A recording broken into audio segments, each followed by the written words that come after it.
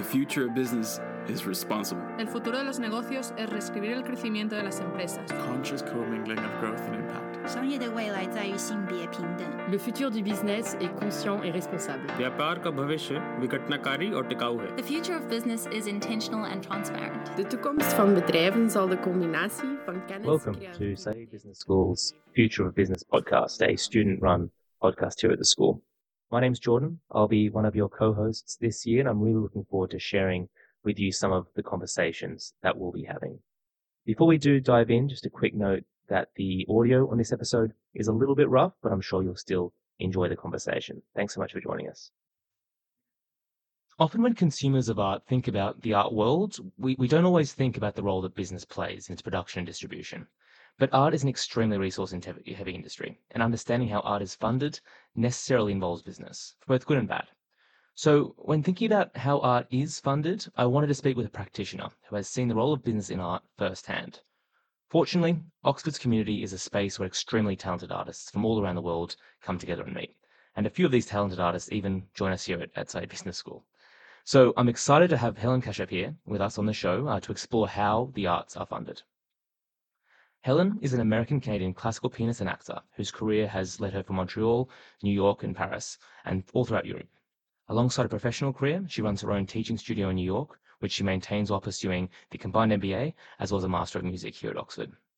Having a career that has spanned multiple geographies containing a variety of mechanisms to fund the arts, she's the perfect person to explore this issue today. Welcome, Helen.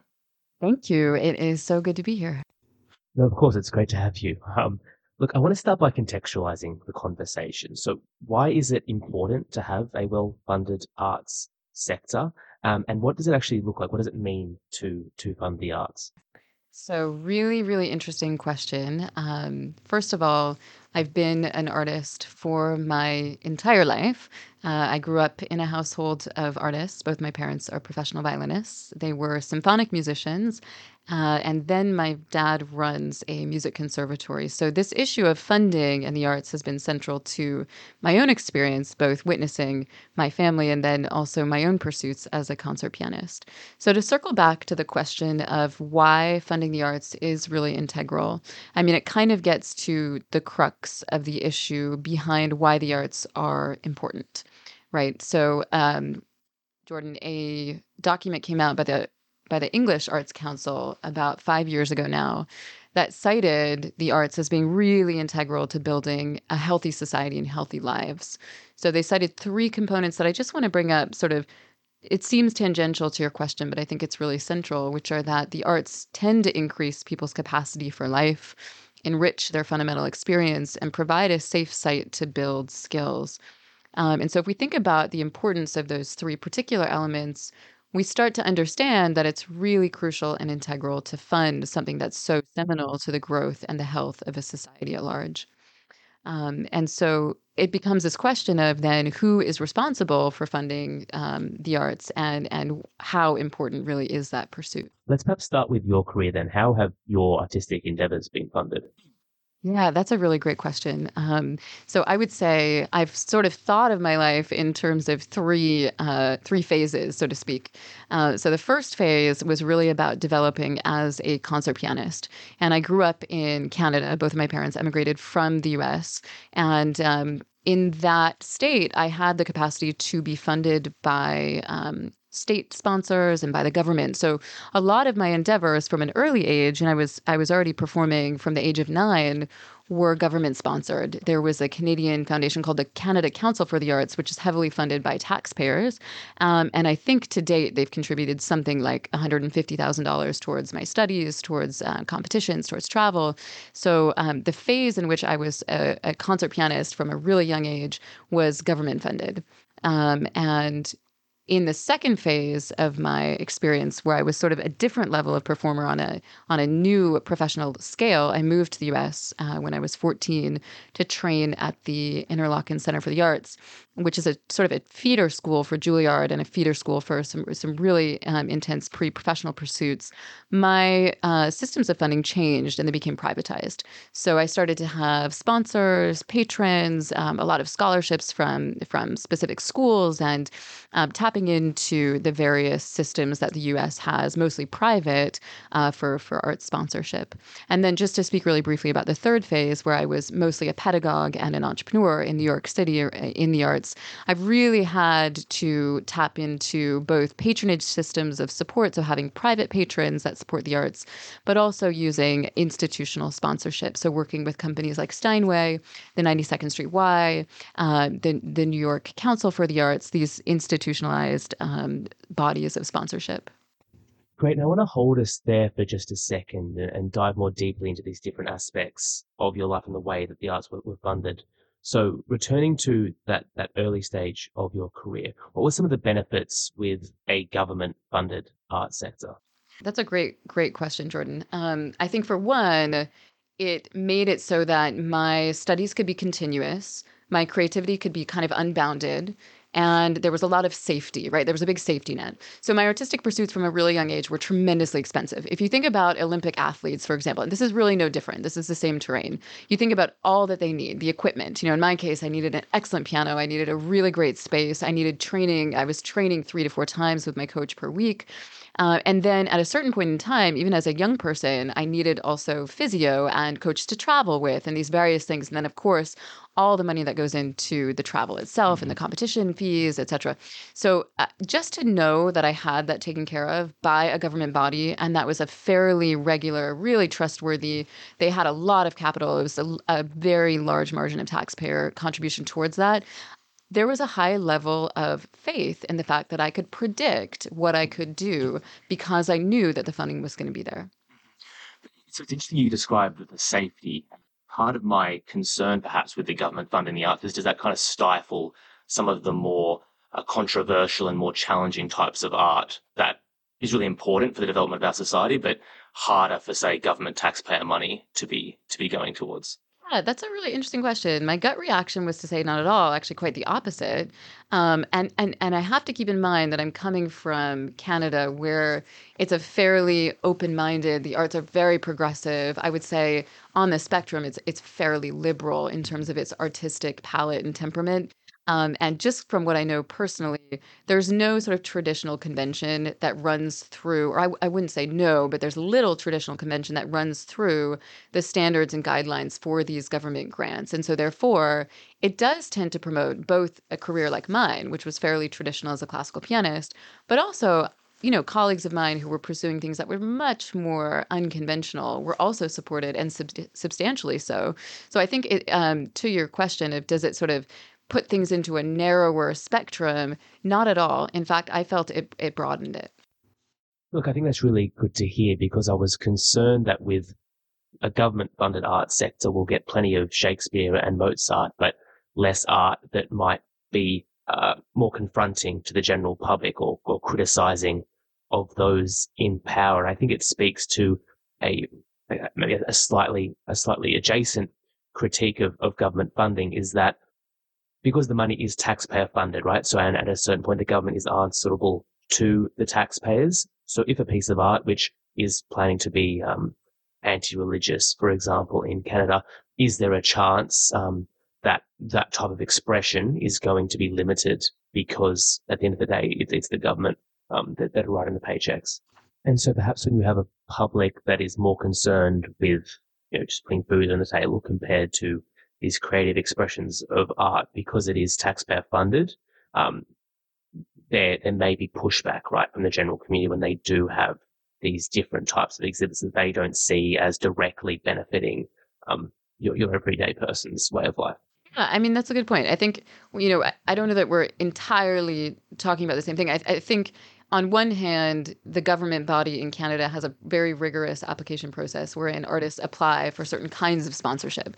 And there are rigorous guidelines that sort of stipulate what that money can contribute towards. And if someone came with a very sort of flagrant, inflammatory, something that was going to be very politically controversial, that might not, get the kind of sponsorship that artists training to do some pretty high stakes things would. But I think in my experience of seeing where the funding goes, they do tend and want to fund a broad array of things so that we have a kind of artistic diversity. It's certainly not very homogenous. All right, that's good. I guess that's where we can start to talk about different ways that artists can attract funding in just a moment. So moving forward, then your next step was to increase level of training in New York. Yeah.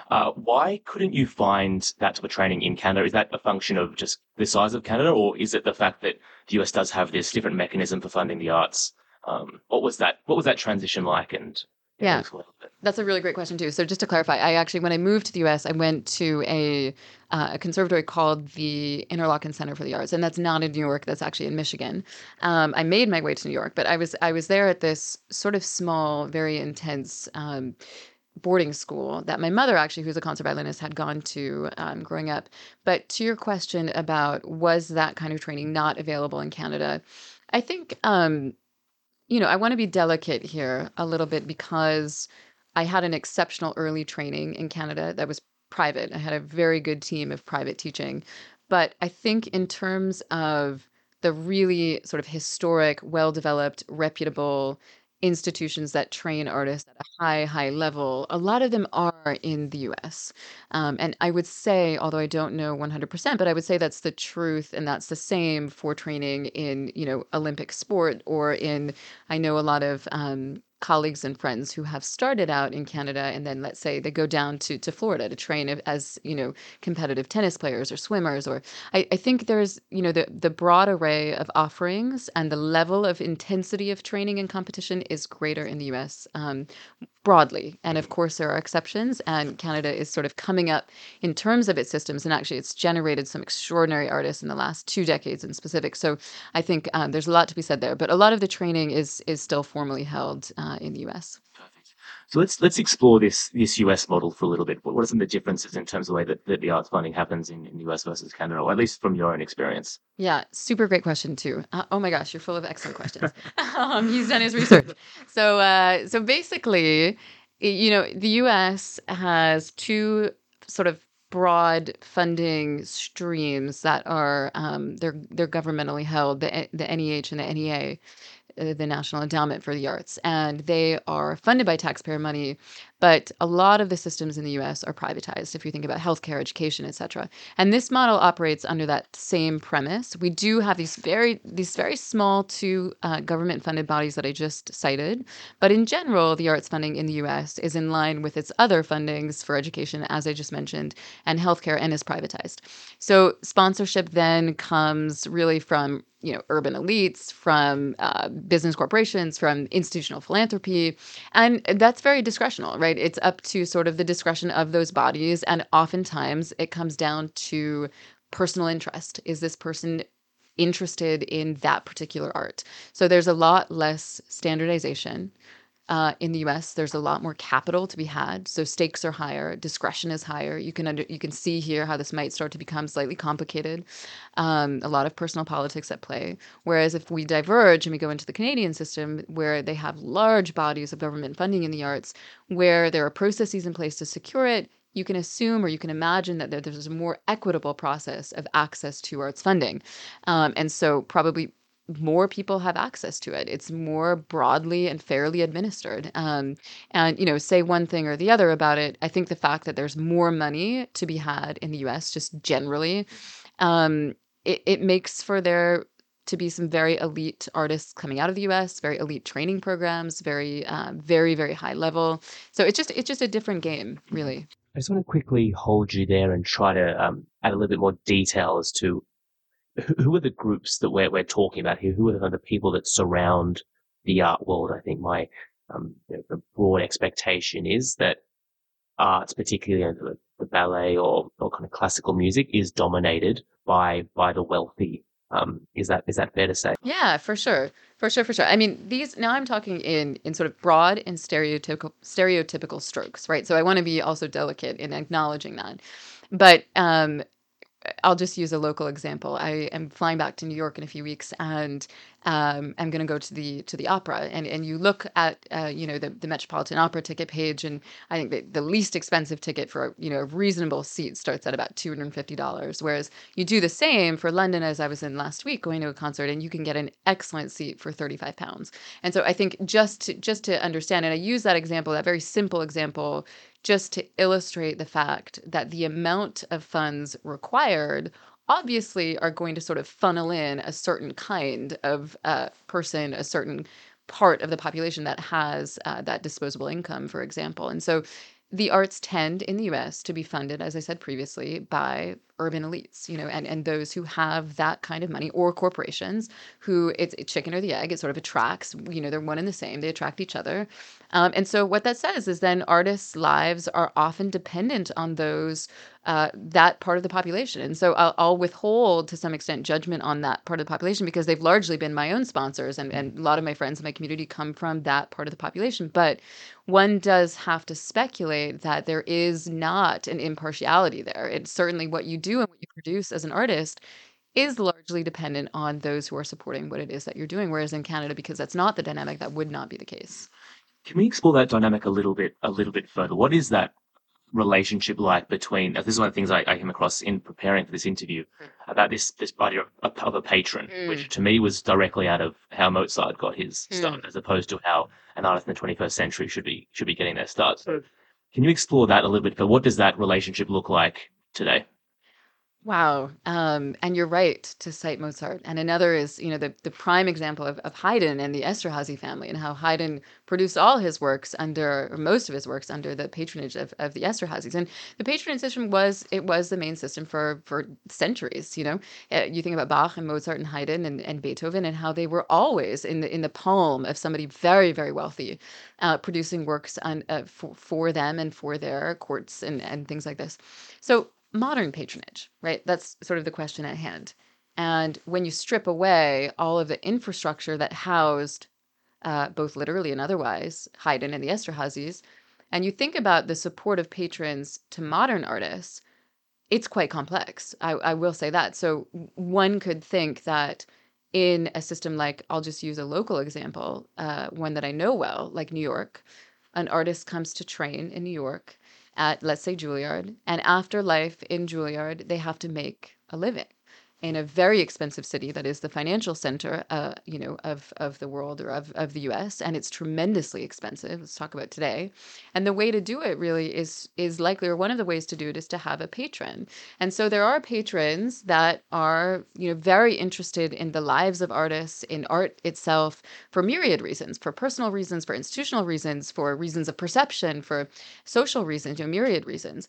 And I have heard of, and I have experienced that patrons will either pick up or sort of pitch an artist and support their careers. And that can be for the length of 2, 5, 10, 20 years, etc. I've known artists who have gone on their entire careers, modern artists, to have these patrons. But, and I use the but instead of the and, because as you sort of highlighted, I think the complexities of that kind of dynamic are so extreme, and those complexities largely depend both on who the patron is, what their intentions are, and what the relationship between the patron and the person being patroned is, really. So I'll stop there, and you can inquire further should you wish, but I think that's a very complicated dynamic. Yeah, for sure. I think, as I imagine, right, the patrons of today don't have the same political designs of Medici, right? Like, it's a different dynamic today.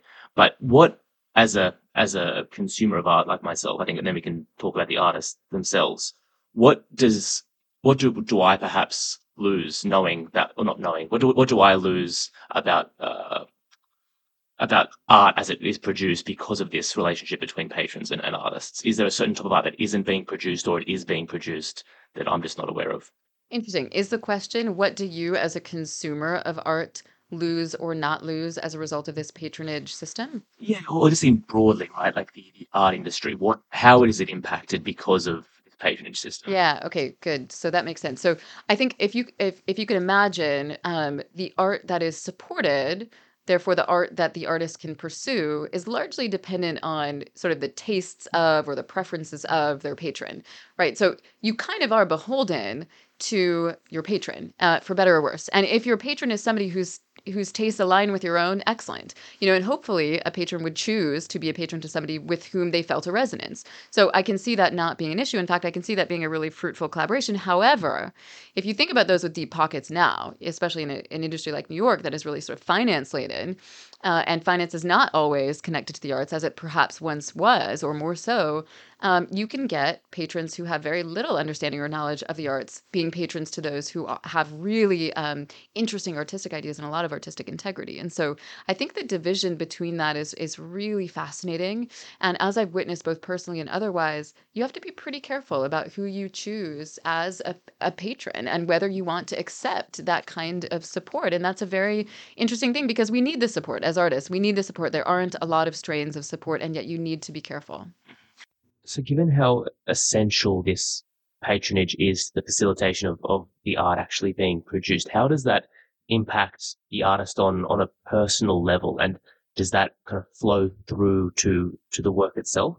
That's a great question. And I'll try to think on sort of a macro level. I mean, one of the things about being an artist that I don't know if you can tap into unless you've been one is that you are, and this sounds a little meta, but you are your work, right? You are one and your work.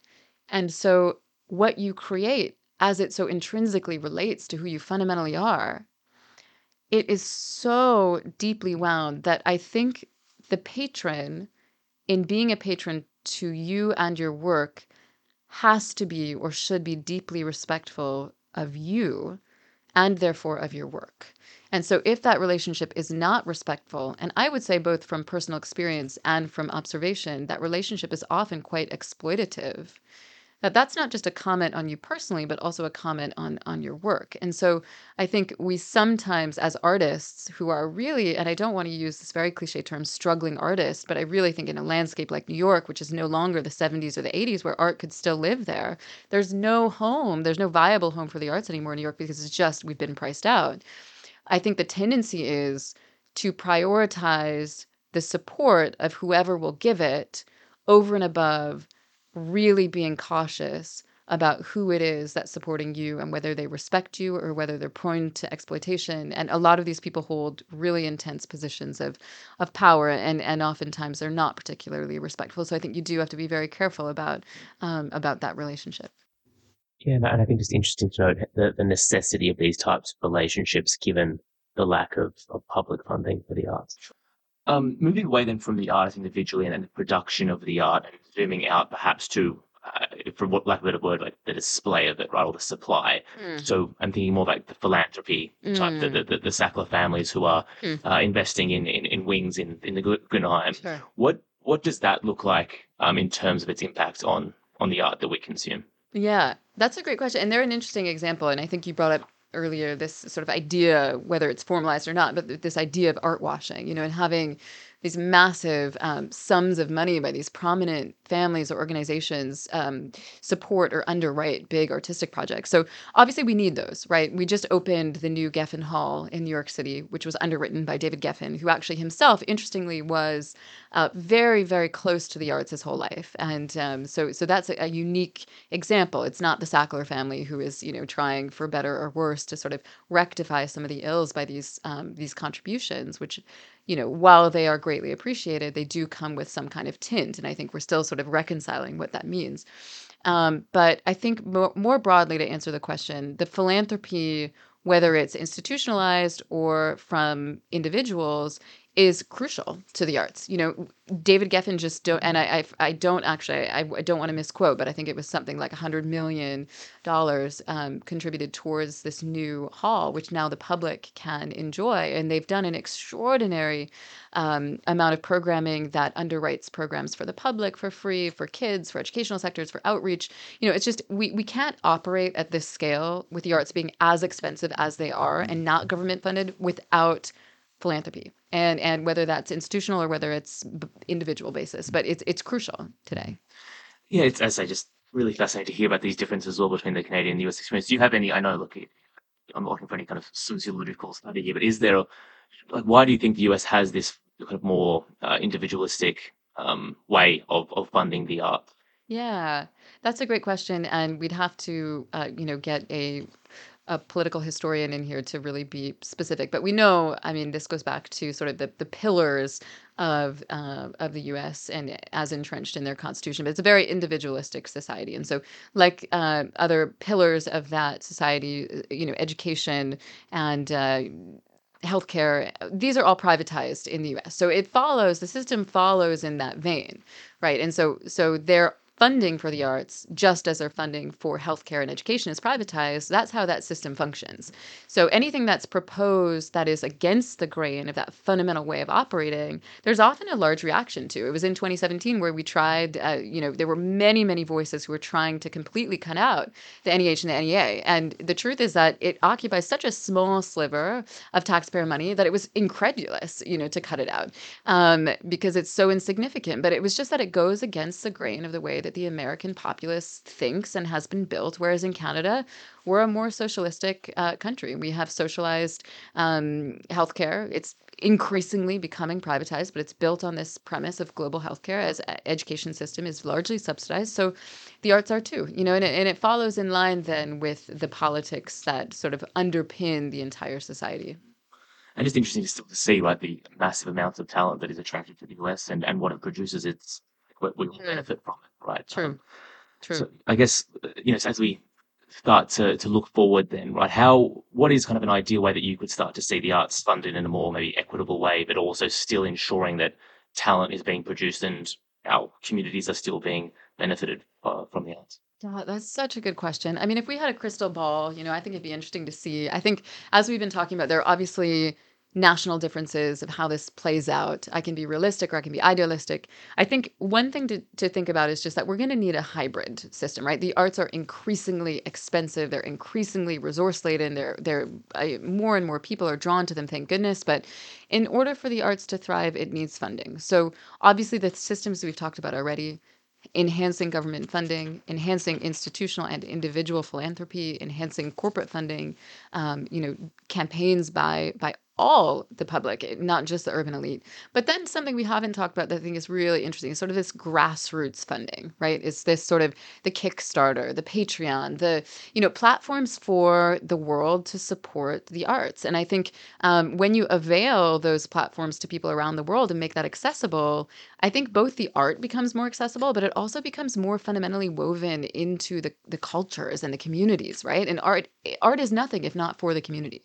So I think that's a really exciting space to explore. Yeah, I think that's something that really it excites me, right? It's almost like a democratization of the way that the arts are funded, and hopefully that will kind of create a more diverse and inclusive type of art being produced. But perhaps for those listeners who aren't as aware of all of these sorts of platforms like Patreon offer, give a bit of insight as to how they work. Yeah, so different platforms sort of do different things. And again, this is a space that's being heavily innovated right now. And so probably something pops up every day.